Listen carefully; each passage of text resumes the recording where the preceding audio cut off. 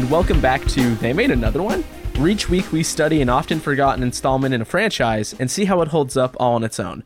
I'm one of your hosts, Corey. And I'm your other host, Liam. And despite the evil and twisted machinations of the animal gods and those who work for them, we've escaped the clutches of Dunstan, we've gotten away from the electricity wizard Clancy Brown, mostly, and we're back to finally record a new episode. This episode, as we mentioned previously, will be on Toy Story 4. It is our second run at this episode, but before we get into the film, we've got some housekeeping to get out of the way. Like we said, last week was a bit of a mess. I was trapped in a hotel with a very upset Dunstan who was not pleased with me. And Liam, you are calling in from a safe house on a cell phone again. Can you tell me how you've ended up in a cell phone predicament for the second week in a row? Well, like I said last week, the computer just got bugged so bad by Clancy Brown and his electricity powers. I mean, that's what I assume. You know, the computer just stopped working, and so who else could it be? With all this Animal Month stuff going on lately. And eventually just all the appliances in my house started acting up. The microwave door would swing open and the light would stay on, and the fridge would swing open and kind of like waddle toward me on the kitchen floor. And so you got a little bit like Maximum Overdrive? Yes, it has very much been Maximum Overdrive, which is really confusing me because we didn't even do that movie. Like if we had done that, I would sort of understand. So I don't exactly know what's going on. It might be the universe telling us to do Maximum Overdrive, but that's not. We have to wait for Stephen King to remake that or something. Universe, that's not how we do it here. Anyway, do they want us really to remake that? I don't know. Yeah, that might be it. But yeah, I had to take off from my house. It got way too bad. And ever since, there's just been vehicles coming after me on the road, and so I've had to retreat to a safe house. I'm on the road, on the run, and where I am right now, there is no electronic devices besides the phone I'm using right now, which has luckily been free of any interruptions so far because it's a Apple phone, and as everyone knows, those don't get bugged. They have no viruses, so I've been safe for now. But until I can get my own Apple computer, sponsored by Apple, this episode. Brought to you by Apple. I might have to keep calling in here. And, as they say, you can check out from Dunstan's hotel, but you can never leave. And so I think they might be on my tail for the rest of my life. But we're going to do our best. And hopefully I'll have a laptop soon that Clancy Brown cannot get his grimy paws on.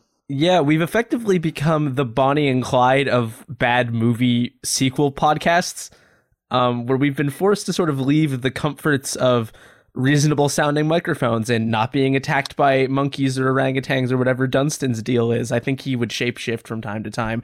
We've been getting Cujo'd and Wizard and all of these things, but it does make us a little bit similar to the cast of Toy Story 4, who is also on the run from their responsibilities and how they feel as a person. And Woody is really going through some shit. So like Woody, we're also going through some shit, and there's no better time to talk about Toy Story 4. Dear the Academy of Great Segues, I'm expecting my trophy in the mail. Toy Story 4 was directed by Josh Cooley, who worked on Inside Out, was written by Andrew Stanton and Stephanie Folsom. The story credit is 8 entire living human beings, which is absolutely fucking insane. And classic as always, the music is by Randy Newman. So before we get into Toy Story 4 here, Liam, we've talked a little bit about this already. We'll peel the curtain back a little bit before our lives got thrown into upheaval and the chase, as we'll call it. We did try to record this episode. We have talked a little bit about this already, but if you could give me a quick rundown of your sort of experience with the Toy Story franchise. Yeah, so the Toy Story franchise is one that I've carried with me all my life, really. Those first two movies were out and about, before I was really cognizant that I was a human being. And so once I came to fruition and I started watching movies of my own, Toy Story 1 and 2 were already there on VHS tape. And so I've seen those movies a bunch of times. And by the time Toy Story 3 came out in 2010, I had sort of grown away from the Pixar thing, and I wasn't watching Toy Story as often because DVDs existed and illegal streaming existed, so I wasn't just stuck with the movies I owned on videotape. So Toy Story 3 came out, and I was sort of in the perfect demographic for someone who felt like they had grown out of the Toy Story movies and was revisiting old friends from their past and checking them out. You know, I wasn't going into university at the time, which is what the character of Andy is doing, but I was going into high school. I felt like I was like an independent person now. I felt like a man. I was like 13 and my parents couldn't tell me what to do. And I was on my own. And so I went to see Toy Story 3 with my dad. Ironically, looks like your parents can tell you what to do. No, it was an ironic outing with my dad. I was like, Dad, you have to come see this movie with me. My dad doesn't like to go to movies, so this isn't like an activity we do together. My dad doesn't like to leave the house, but I was like, Dad, we need to close the circle, tie all these loose ends. You need to go see Toy Story 3 with me, and we'll have a moment. And it's true, we did. I loved the movie. It felt like closure on some sort of chapter in my life. And from that point on, I was able to leave the Toy Story movies comfortably in my past. I'm not sure if I've seen any of them since 2010. And by the time Toy Story 4 came out, I felt like the book was so closed that I thought there was no reason to reopen it. So the idea of Toy Story 4 didn't interest me all that much. I had grown even further away from Pixar, and so I hadn't checked out Toy Story 4 until this podcast. Yeah, I think we're very much on the same kind of page where Toy Story movies were prominent when we were really young, and then the third one sort of closed that loop, like you're saying. Similarly to how you feel about not really wanting to reopen that, Toy Story 4 was not something that was planned initially. Per the Wikipedia page, there were rumors circling in 2013 that it was going to come around, and Disney denied that, and then it got announced in 2014. So it didn't take long for the interest to circuit again. And John Lasseter, who directed the first two films, EP'd the third, was writing a treatment in 2014 per an investor's call. In 2015, the film was described as sort of a romantic comedy of sorts, and at that point, Rashida Jones and Will McCormack had joined as writers. They later left in 2017, citing philosophical differences, and then in 2018, a screenplay had been written by Stephanie Folsom, who rewrote about 75% of the movie.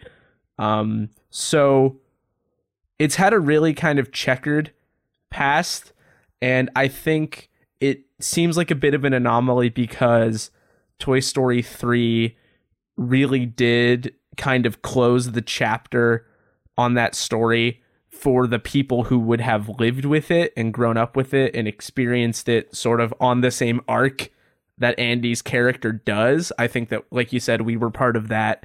I also haven't revisited Toy Story. It's not something that I remember very well, frankly. It's not something that has played like this huge impactful thing in my life. Maybe this is the part where like my parents would correct me and they'd be like, no, you watched that movie like 1 billion times. And it's like, well, if I did, I don't remember. But it's true. Don't you love when your parents do that, when they're like, yo, do you remember doing this thing when you were a kid? Like, oh, I'm so glad we did that. It must have meant so much to you. And you're like, yeah, totally. I don't remember that, but yeah, thanks for doing that, parents. I too love cherished memories. Like, just speaking about it in the vaguest possible terms, because you're like, yeah, that one. You got it, dude. Like, yeah, and really, like, your memories are just like playing Yu-Gi-Oh at school with your friends and stuff. It's like, you guys were my parents. Like, you guys bought me the Yu-Gi-Oh cards. Thanks for that. Yeah, I blocked out all the good memories I had from like the years 4 and 5 so I could make room for the fact that when we were playing wall ball one time in elementary school, I threw it off the edge of the roof but didn't get it stuck up there. Really needed all the brain real estate for that one. So don't let your parents listen to this episode. Yeah, this one's strictly off limits, folks. Sorry. This one's for true fans only. Yeah, this is the VIP feed. We're opening a Patreon starting today. You gotta pay for this one. And the only thing that our Patreon says is no parents allowed. Yeah. And also, you can't have any electronics in your room as you're listening to this because I'm scared there's someone spying on me. Yeah, because that's how Clancy Brown will he will triangulate your position in the safe house, and you'll have to get back on a shitty city bus and try to get out of Dodge. But before we get too caught up in our personal woes, we can take a look here at the cast of Toy Story 4, get a little bit into Toy Story 4 itself. It's illustrious, as Liam already knows. The cast list is very long. I'm going to read it real fast, and I'm going to include everybody, I guess out of respect. So here we go. As fast as you can. Tom Hanks, Tim Allen, Annie Potts, Tony Hale, Keegan-Michael Key, Jordan Peele, Madeline McGraw, Christina Hendricks, Keanu Reeves, Ali Mackey, Jay Hernandez, Lori Allen, Joan Cusack, Wallace Shawn, John Ratzenberger, Blake Clark, Don Rickles, Estelle Harris, Jeff Pigeon, Bonnie Hunt, Christian Shaw, Timothy Dalton, Jeff Garlin, John Morris, Laurie Metcalf, June Squibb, and then we have cameos from Carl Weathers and Mel Brooks, Carol Burnett, Betty White, Carl Reiner, Alan Oppenheimer. There are also small roles for Patricia Arquette, Bill Hader, Ricky Henderson, Lila Sage Bromley, Steve Purcell, and Juliana Hanson. However, Liam, this is something that we briefly discussed, but I think it's important that we get to it very quickly. So, there's two people that we've covered a lot on this program. This movie unites them both. One of them is Tim Allen. We've talked about Tim Allen probably more than anybody realistically needs to talk about Tim Allen, and Tim Allen has returned. The Tool Man is here. There's someone else in this movie that we've talked about before, weirdly. Do you remember who that person is? Dude, I remember, and I've been thinking about it a lot since you told me. I've had a lot of time to myself this last week as I've been traversing the streets of whatever city I'm on the run in. Of parts unknown. It must just be this dude's MO to, like, take movies of beloved franchises. Maybe he's just trying to get a part in, like, every franchise he himself has loved, you know, like he's going to show up in the new Halloween movie or something because he just wants, he's reached a place where he's going to show up in Brahms the Boy too. Yeah. So for anybody who may not have noticed this, there is a very small voice cameo during a Duke Kaboom commercial from none other than our favorite boy Flea from the Red Hot Chili Peppers. Of Back to the Future 3 who you fame. will remember from Back to the Future 3. I guess he just likes to get in on franchises when they're basically done. Yeah, I mean, that's the guy. Yeah. And it was important to me to make sure that everyone knew that, because I think now him or Tim Allen are in the running for podcast mascot, and I'm strongly leaning toward Flea. Well, you know what? Let's just say whichever one pops up next, again, that'll be the guy. It's the most impartial way to do it, because I'm voting for Tim Allen, and I think we're not going to be able to compromise on this one. So no, whichever guy comes up first, that's who it'll be. And we will not screen movies for their appearances. Like, it has to be organic as fuck. It's true. Otherwise, I would just demand that we do. I actually don't. Yeah, know what's your Tim joke, Allen Liam? or Flea's filmography.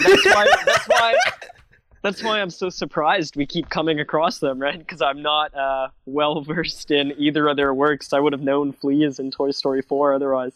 Yeah, so I'm not going to Google it. I don't want to spoil the fun, so we'll just figure that out as time goes on. So let's get into Toy Story 4 here. So we know generally that people didn't want to make it until Disney decided they wanted to make it. I don't know if you've heard anybody really talk about this movie since it came out. It's probably the only movie that we've ever done and will ever do that has won an Academy Award. Recently, it won the Best Animated Feature prize.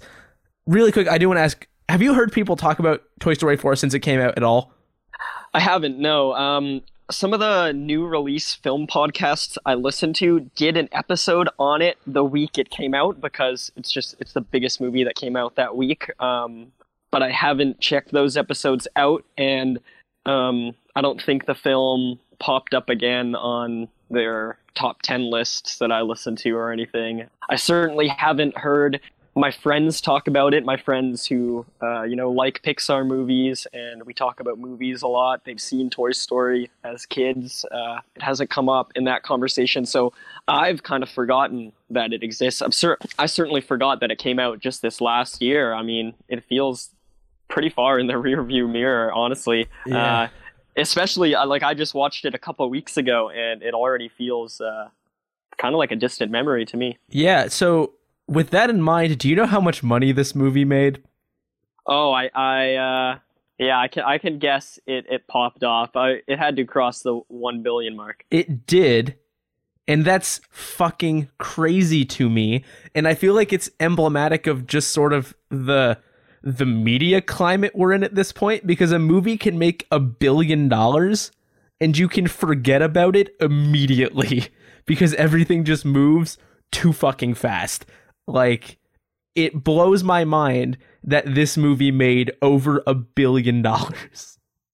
It's true, and it just shows you how much stuff there is out there too. You know, we move so fast because there's always a new thing to get to, and there's so much stuff out there that, like, I can't occupy the space that I used to occupy. You know, back 10 years ago when a new Pixar movie came out, it felt like it was in the conversation for months and months, and that was the movie to talk about. And now there's just so much stuff out there that we're on to the next thing, and I'm just so disconnected from a lot of these conversations that are happening. You know, I imagine a lot of that money comes from kids, and there's a lot of kids out there. It's true. And kids are into some really weird stuff, and I forget that, like, anything I'm not into has a fan base. Like, it's sort of the same reason I've never, like, seen the Star Wars movies. Like, everyone talks about Star Wars, and I know that it actually, like, must exist,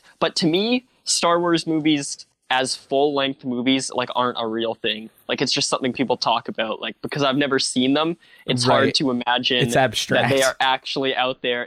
I thought the same thing about Spielberg movies until I decided to check some of those out recently. And so I think we're gradually correcting on this podcast. Yeah. And so when it comes to Toy Story 4, it just makes me think, like, how big the world is and how much of an audience there is out there. I have some nephews, and they watch YouTube all the time. And there's this kid on YouTube named Ryan. Yep. Ryan Toys Reviews. I know who this is, yeah. And I saw him playing on the TV 4 or 5 times in a row on 5 different occasions. And eventually I had to look this kid up. I was like, why is this dude always on the TV? And I look him up, and it turns out he's, like, the highest earning person on YouTube. Millions of dollars. Yeah, and I had never heard of it, and it's crazy that stuff can just be so successful, and the world is just it's a big place, and it's moving so quick, and I can't feel my arms, and one day we're all gonna die, you know. It's true, and I'm gonna be the kind of person who dies after having a lightsaber on their desk because I'm one of those Star Wars people you were talking about. But even I feel like I'm not completely. I am incapable of keeping up with that just because there's so much. Like, there's just stuff I haven't seen, and I'm like, I'll never see it. Really big fan of Stranger Things. When season 3 came out, I was not at a point where I had free time to, like, sit down and watch it, and I just keep kicking that can down the road. And I've already had, like, the major reveal of season 4 spoiled for me, a thing that's not out yet, and the arc of season 3 spoiled for me. That thing came out like 8 fucking months ago. Yeah. And it's like, well, we devoured that in a week and we're on to the next thing. So it's weird. It feels like we've been in this prolonged period after a transition from when things could remain in that culturally relevant conversation to when they can't.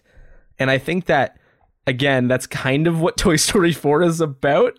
Not culturally speaking, but on an individual level, because we have Andy's toys became Bonnie's toys. Bonnie is the new kid. From the end of Toy Story 3, from the beginning of Toy Story 3, I don't remember. All the toys are Bonnie's toys. That's what's important here. And they're not really fitting in the same way. Woody, in particular, who takes on a very primary role in this movie, I think to the movie's detriment, because a lot of the usual supporting cast is not there.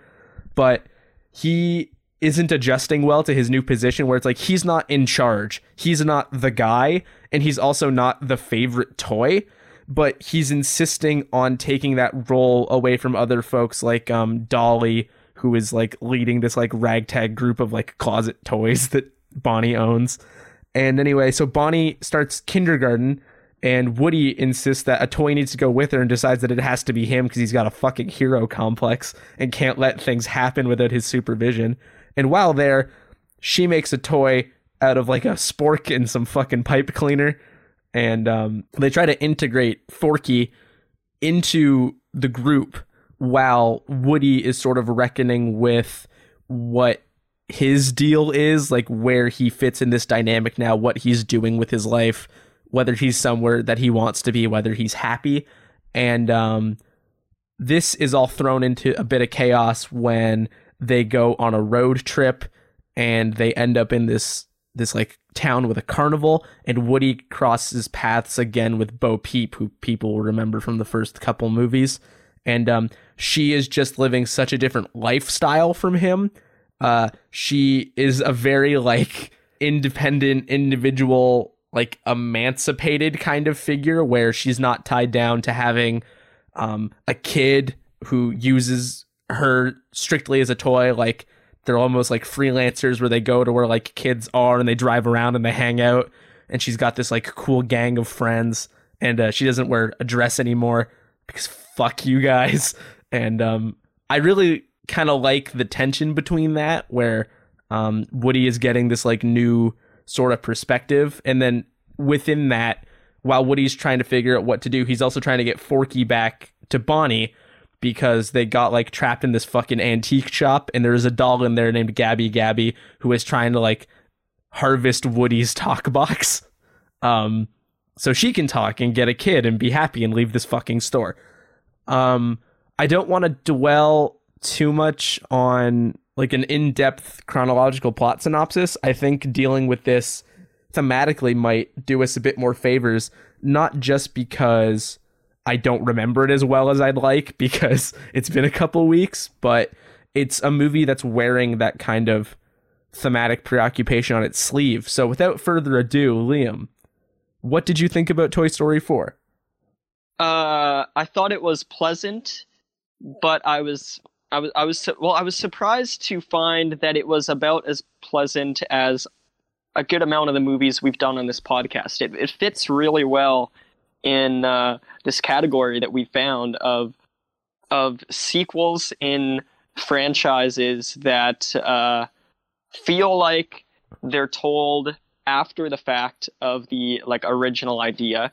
That doesn't mean after the fact of just the original film, but it's like it's after the original story has been told. They've come up with this other idea, and they're gonna give it a tell in one shot and see how that works out for them. So something like Jurassic Park 3, it's sort of a familiar story with some of the same characters you love from the earlier stuff, but it feels like the story has already been told, and now we're just getting another episode in that tale. And there's thematic stuff happening here, just like I think there was thematic stuff happening in Jurassic Park 3, because you're dealing with characters and situations that have been created in the first place to tell a thematic story. And so in using those characters again, it's going to be pretty easy for other themes to come up. And so this isn't a totally hollow movie, but it is a movie that didn't hit me the same way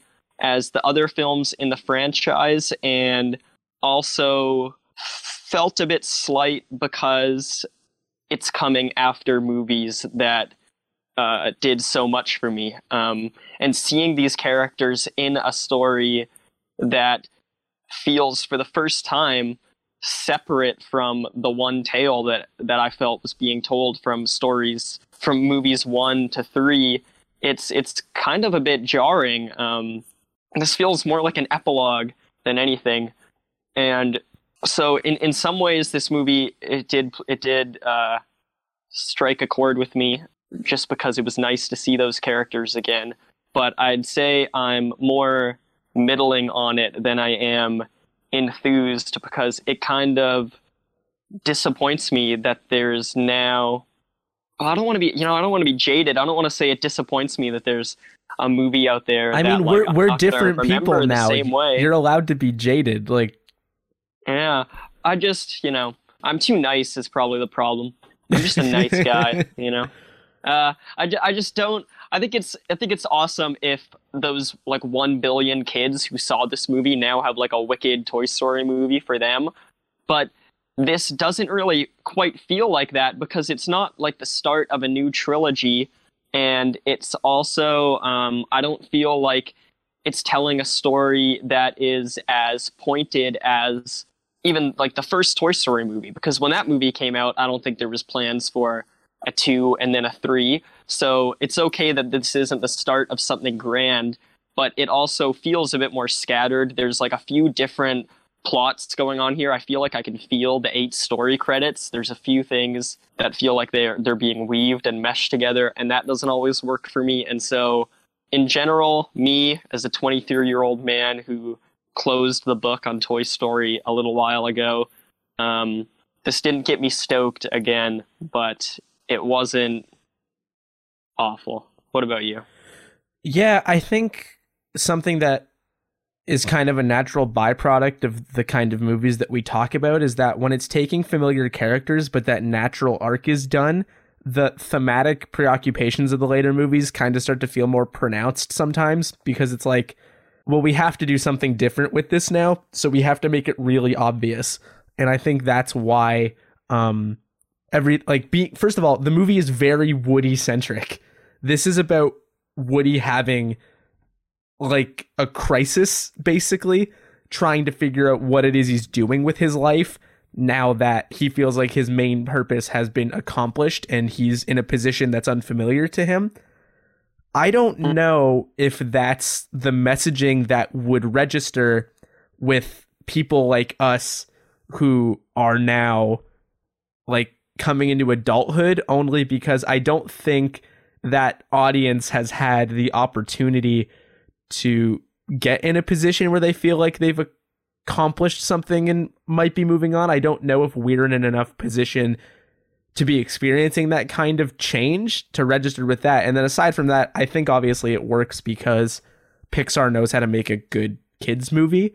So I don't mean to put too fine a point on it. Like, this isn't good enough for young adults, but it's like, it's also not good enough for young adults. I don't know if it's focused on the right kind of things that become instantly relatable. I think you could maybe have a similar thing where it's like, oh, did I go to school for the right thing? Or like, what am I trying to do here? But the way that Woody is straight having like a midlife crisis makes it feel, I don't know, like a movie written by dads or something. Like it's very pronounced. And that's not to say that it's a poorly made movie by any stretch. It's probably the best a Pixar movie's ever looked. The performances are great. The script's fine. Because I have an emotional attachment to these movies from my childhood, I'm still, gonna feel kind of sad at the right moments. I'm gonna feel kind of moved at the right moments. They know how to get me still. They've got me down to a science, but I agree that it just didn't hit the same way, and I feel like it lacks memorability that the other movies have. Like, I remember Sid, and I remember those like fucked up nightmare toys, and I remember that weird purple bear guy. And to be honest, I don't really remember Toy Story 2 that well, but let me make my point. Don't worry, I got you. Cheesy Dust from Toy Story 2. Oh, yeah. And the old man repairing Woody when yeah, comes in out. The airport fucking suitcase thing. Yes, that movie kicks ass. I take it all back. Yeah. I remember Toy Story 2 now. I don't know if Toy Story 4 has moments like that. I really don't. And it's weird to have a movie feel like it's missing that kind of it factor.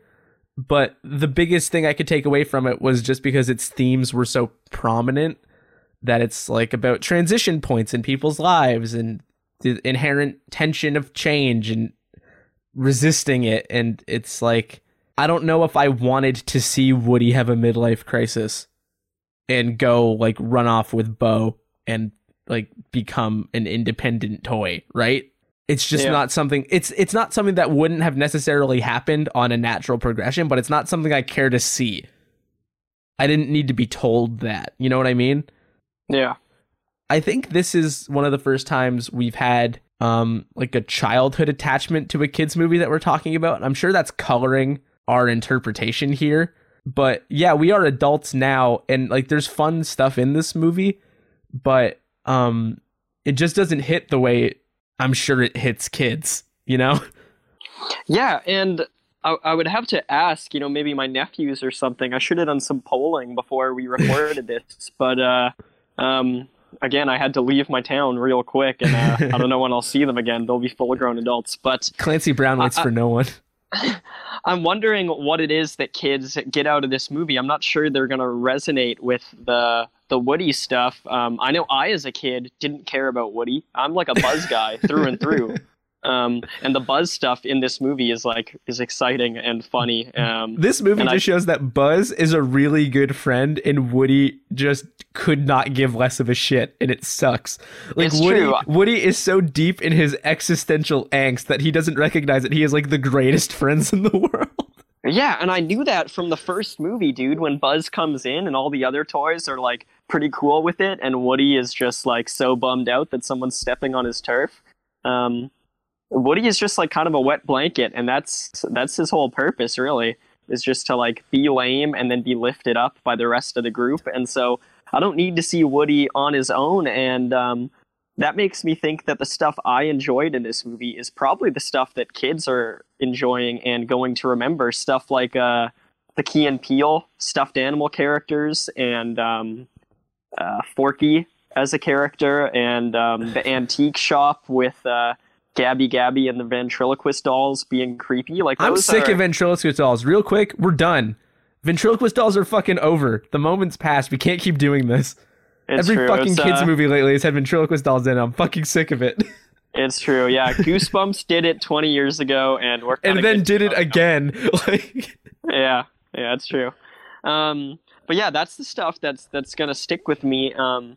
But even then, you know, I think what sticks with me more is the core group of characters from those first three movies, Rex and Slinky Dog. And I don't know if it's just because I became acquainted with those characters when I was a kid. You know, maybe there are characters in this movie that kids are going to attach to in that same way, the Key and Peele characters. I'm really not sure, but I know what I got from this movie really was the little things. Even though the movie was swinging the theme bat pretty hard, it was it was the fun stuff that made me at least enjoy the movie while I was watching it. It's not going to make the movie stick with me a whole lot. You know, I'm not over the moon about Forky, but Forky's annoying. I'll say it. Yeah, I you know what? I actually, now that we're mentioning it, I do remember people talking about this movie on Twitter when it came out. I remember people going crazy about Forky. Like I didn't remember positive this. Crazy or negative crazy? Yes, positive crazy. I didn't remember this before I saw the movie, but it's sort of coming back to me now. People were really popping off about Forky, and the themes that he exemplifies of like who am I? Even and deeper where do I existential belong? crisis. Yeah, that's all it is. And yeah, I thought Forky was pretty annoying too. There were some moments that I thought were cute and charming, but mostly I thought he was there was something about the voice actor where it didn't hit me right. I think if he had a different voice, it might have worked out. You know, I can't really pin it down, but yeah, I wasn't over the moon about Forky.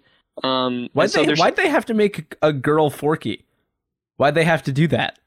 Yeah, like, I just, you know, it's shit like that where it's like, I didn't need this. None of us needed this. Yeah, it Sorry. There's actually a really great Toy Story short film that came out maybe 5 or 6 years ago called Toy Story of Terror, and it's all about Bonnie on a road trip, and she stops in at a hotel with her parents, a motel. Actually, sounds like this movie so far. Yeah, it's a creepy motel on the side of the road, and it turns out that the owner of the motel is like stealing toys and selling them off to people, and so the toys I think realize this, and so they need to escape the motel, and they're climbing around in the vents, and there's a thunderstorm outside. It's like 20 minutes long, and it's really, really charming. It's really succinct. It's a really cute story about what these toys are up to after the events of Toy Story 3. And so it's not that I don't need to see these characters anymore. I guess it's just that I feel like the big stuff has already been said, and I'm perfectly content to think that this is all the toys are going to get up to after Toy Story 3. They're going to have little adventures that last like 20 minutes long, but it actually, it just kind of, it felt like it was reaching to say something more profound. Yeah, something. It also Something feels profound, and I wasn't getting it. it feels almost, I don't want to say bloated because it's not that long of a movie, but I think you were getting at it where it's like it feels kind of stitched together. Like here's a bit of this draft of the movie. Here's a bit of this draft of the movie. Oh, totally. And yeah, then we get the really, cold open is really jarring with Bo Peep. yeah. And then we get away from that for a while. I will say, to their credit, the cold open made me sad because I've never felt more sympathy for a fucking car in my life. That car, RC, looks like he is going to die. Like it is moving. I felt sad for real. But yeah, I feel like I like Bo. I think what they did with that character is cool. If you're gonna bring it back, you may as well completely reinvent the character, right? Give her a whole new lease on life, give her this like great sort of like confident I am who I am attitude, give her like cool friends. But I feel like we spend so much time there and with Woody sort of adjusting to that and trying to be like self-righteous about his need to go get Forky and not spending time with these other characters enough that it felt a bit hollow just because it's like I want more Buzz, right? Like I want more of the fucking potato heads. I want more of Rex. And I know that that's at least partially, if not entirely, my nostalgia talking, but at the same time, it's like you're saying about that short, like what we want, what makes a Toy Story movie feel like a Toy Story movie at this point is like toy antics and adventures and fun stuff. And we get that, but I'm not getting it with the people that I wanted it with. And I'm not getting enough of it from those characters. We get bits of it, like Buzz and Jessie are working and they're fucking around in the RV so they don't leave them behind. And it's like, that's cute and fine, but I'm just not as interested in like what the deal with these newer characters are. I don't think any of them are bad. I like them a lot. I think Duke Kaboom's hilarious. I like a Giggle McDimples a lot, just a very tiny cop lady. The Key and Peele stuff's fine. Like the Gabby like redemption arc is kind of strange. I don't know. I think that's a bit of how the movie felt bloated to me. She was in there as well. I don't know why she was ever framed as an antagonist because you could have made this whole thing shit. We lost Forky. Like totally, and that would have worked. It almost feels like this is like. Okay, let's say there's 8 story credits on this. Let's say they collaborate. We'll separate them into pairs. I bet it feels like there's like this is like 4 of those 20-minute short films put into one big film, and they looked at all 4 of them and they thought like what big ideas can we put on top of all of this in order to make it seem like one coherent whole. And so we got like Forky's crisis, we got Gabby's crisis, we got Woody's crisis. And we've got like Bo Peep is cooler than all of you. Yeah. Which she is, to be fair. Like, yeah, and so they put like all of those ideas together, all of those different settings, you know, because we do have about 4 different settings in this movie, and it does feel as if this was the studio realizing like, yo, we haven't had a Toy Story movie that would make us $1 billion. They should have just done a short. They put shorts in front of their movies. Yeah. Like slap a longer than normal Toy Story short in front of Frozen 2. People would freak the fuck out. But like if you put out Frozen 2 and you put out Toy Story 4, you get to make $2 billion instead of $1 billion. I know. True. But like, I don't know, man. I'm kind of sick of Disney's shit in that regard, where it's really starting to feel like, I mean, it's felt like this for years, but it's like, guys, you can't just keep doing this. When are we going to get fucking Cars 4, right? We've got too many Star Wars movies now. There's far too many wars up there. This was too much Toy Story. We're getting far too many Marvel movies for my personal preference. We're getting live action remakes of fucking everything that are actually animated movies. It feels like it's a side effect of that.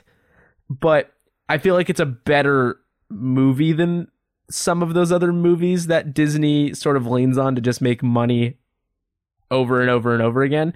But I think it's falling into the same traps. That said, this definitely has good moments. I think the bit about Buzz not understanding what your conscience is. So he's like, "Oh, you like listen to a voice inside of you? That's crazy." And he just listens to his own sound effects, and they like guide his decisions. Yeah, that is my favorite bit. And that's super cute and fun. And there's that bit where like the mom is trying to get the toy to stop, and he just keeps hitting his own button to try to figure out what to do, and it's just telling him to leave, and he doesn't know what to do. And it's like, I feel like that's kind of what I want out of these movies, is like cute fuck ups and like weird goofy shit. And I just don't know if there was enough of that. There are moments that feel almost a bit like self-serious, but then you do get like Keanu Reeves as a Canadian motorcycle stunt driver, like jumping a motorcycle to make up for disappointing a French child. And I'll take that. But like, and again, like that feels like a story that was like written separately. Like that's a sketch on someone's page that they bring into the movie. And like, maybe that's how all the Toy Story movies were written. I don't know the process, but here the seams just, they don't seem to line up as well. Well, I think we've had a lot of movies where there's like too many writers and too many story credits, and this is just what happens. I don't think, I mean, naturally, you know, there's going to be people that get story credits here, and none of their work ends up in the final. I know that. But it's one of those things where you can't have that many fingers in a pie and still expect a good pie. What you're going to get is like a mushed up fucking wreck of a pie that's like got somebody put pepper in it by accident. Somebody used salt instead of sugar for part of it. The icings are all different. Like you're getting like just a shitty mess of dessert. And I think this is a bit like dessert because it's familiar and it's nice and it looks very good. Super nice animation. It's incredible to see how far Pixar has come since they were on that like earlier computer animation train. Because I think in hindsight, Toy Story 1 looks pretty fucking wonky now. But it's a beautifully rendered movie. It's fun. It's got its moments, but it's one of those things where I just keep coming back to like, I don't know why we're here, you know? Like, did we need this? And I know like, did we need this is presuming like an audience and a demographic, and I'm presuming it's us or older, and I know that's not fair. I'm sure kids loved the shit out of this, but I can't help but wonder, you could do one of two other things where it's like use the Toy Story brand, but like basically reboot it or put like new characters in it, follow like the toys that were already Bonnie's with some lingering old cast, like refresh it fully, or just do something completely new. But I think trying to put this addendum on it is what makes the movie feel kind of weird. Yes, yeah, I think so too. It's these sequels, all these Pixar sequels have a tough gig of trying to appeal to the people who saw these movies when they came out. Typical kids, and they've grown up since. I do not envy the task at all. I know it's not easy to write a movie that will please everybody, and I'm cognizant of the fact that realistically this movie was not written for us, and I don't begrudge them that. Yeah, but even then, like it is also written for us, you know. It has to be. They know that, and so it's a tough bag, and they made $1 billion, so like I guess they pulled it off, and I bet there's plenty of people our age who this really resonated with, and like obviously those. Where are they though? Twitter feed, there you go. But I don't know where they've gone. Yeah, maybe they've moved on from Forky, or they just like. They have a poster of Forky beside their computer, but like there's more important stuff to tweet about nowadays. I don't know. I can't help but like I wanted to have a part of a discussion where it's like, well, where do we think this stacks up in terms of like other Pixar movies? And I realized something. And I don't know if this makes me like stick out from the crowd or whatever, but so I've seen a decent amount of Pixar movies, like Disney Pixar movies, you know, Monsters Inc., shit like that. They don't stick with me very much. Like I remember them and I'm like, yeah, cool, nice. I know these people. I remember Mike Wazowski and shit. But I sort of came to this realization where I'm like, I don't know if I actually like give a shit about these movies, not just as an adult, but if I ever really did as a kid. Like I probably liked them because they're good kids movies, but they didn't have that lasting impact. And I was wondering, like, are you enough of a Pixar guy to like rank these, or are you in a similar boat, or what's up with that? I'm pretty much with you, Corey. I thought that I really loved Pixar because I know the name. I know I've seen a lot of them. I can probably list all their movies if I had to. That I haven't seen all of them, but I can list them, and it's just I know that Pixar is like a huge thing for our generation, and I know that I've seen some of them, so like I'm not completely removing myself from the conversation like I am with something like Star Wars. But upon actually looking at the list, which I did before this episode, I don't have a strong connection to a whole lot of them. Toy Story, I've told my story with. That's probably the biggest franchise there that I've followed through. Didn't do much for Bug's Life.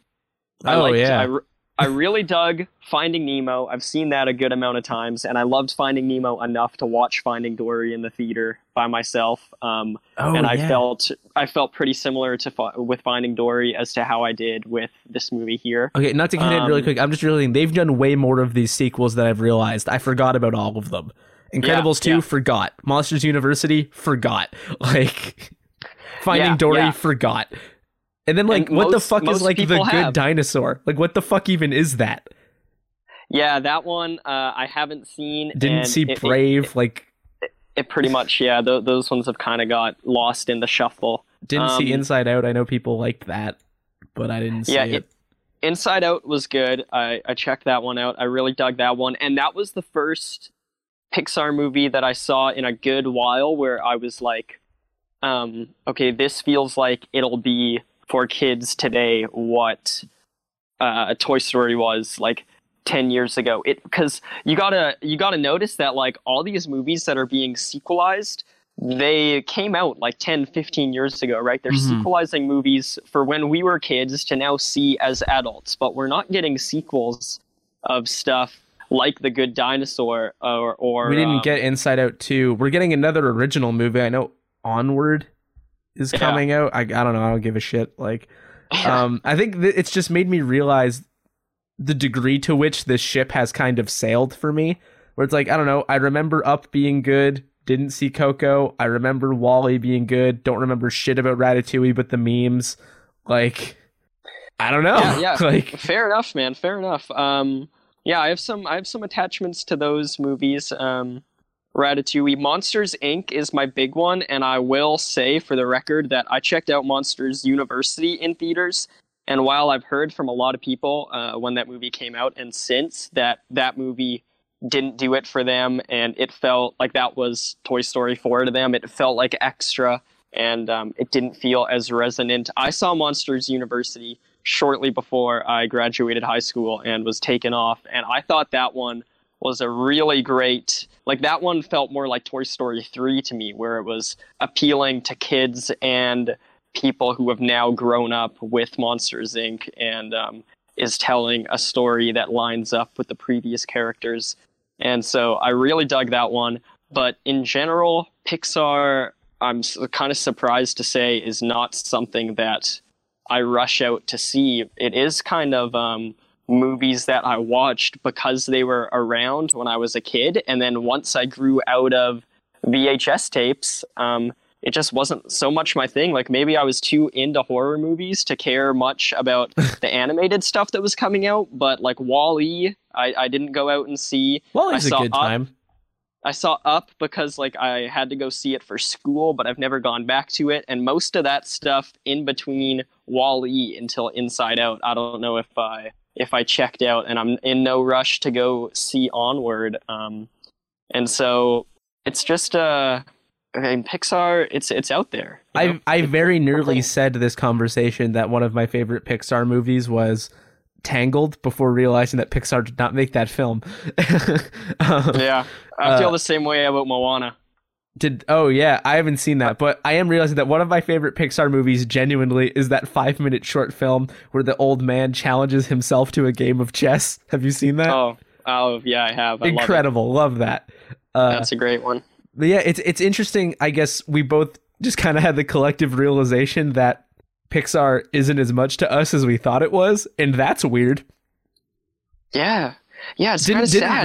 Didn't realize I just kind of wasn't on that train like everyone else is. Like, it is like it's Whereas I can opt out of the Star Wars thing because I haven't seen them, and I'm like, okay, if I watched all the Star Wars movies, I would be included in that conversation, and I would have a blast, and it would be awesome. But now I'm realizing that like maybe I would just watch all the Star Wars movies, and like I could talk a bit about them, maybe And I not could like give a rank shit. the movies. But yeah, I wouldn't be that invested because yeah, I've had some conversations with my friends where I've ranked the Pixar movies. I remember I took a visit to New York City a couple years ago, and I was on a subway train with my best friend, and there was no Wi-Fi down there. So we took out like an old napkin, and we just decided to rank the Pixar films. And like I was able to do that, and I was able to recall most of the movies, and that was fun. But when it comes to like actually getting deep into the Pixar movies like we are doing here,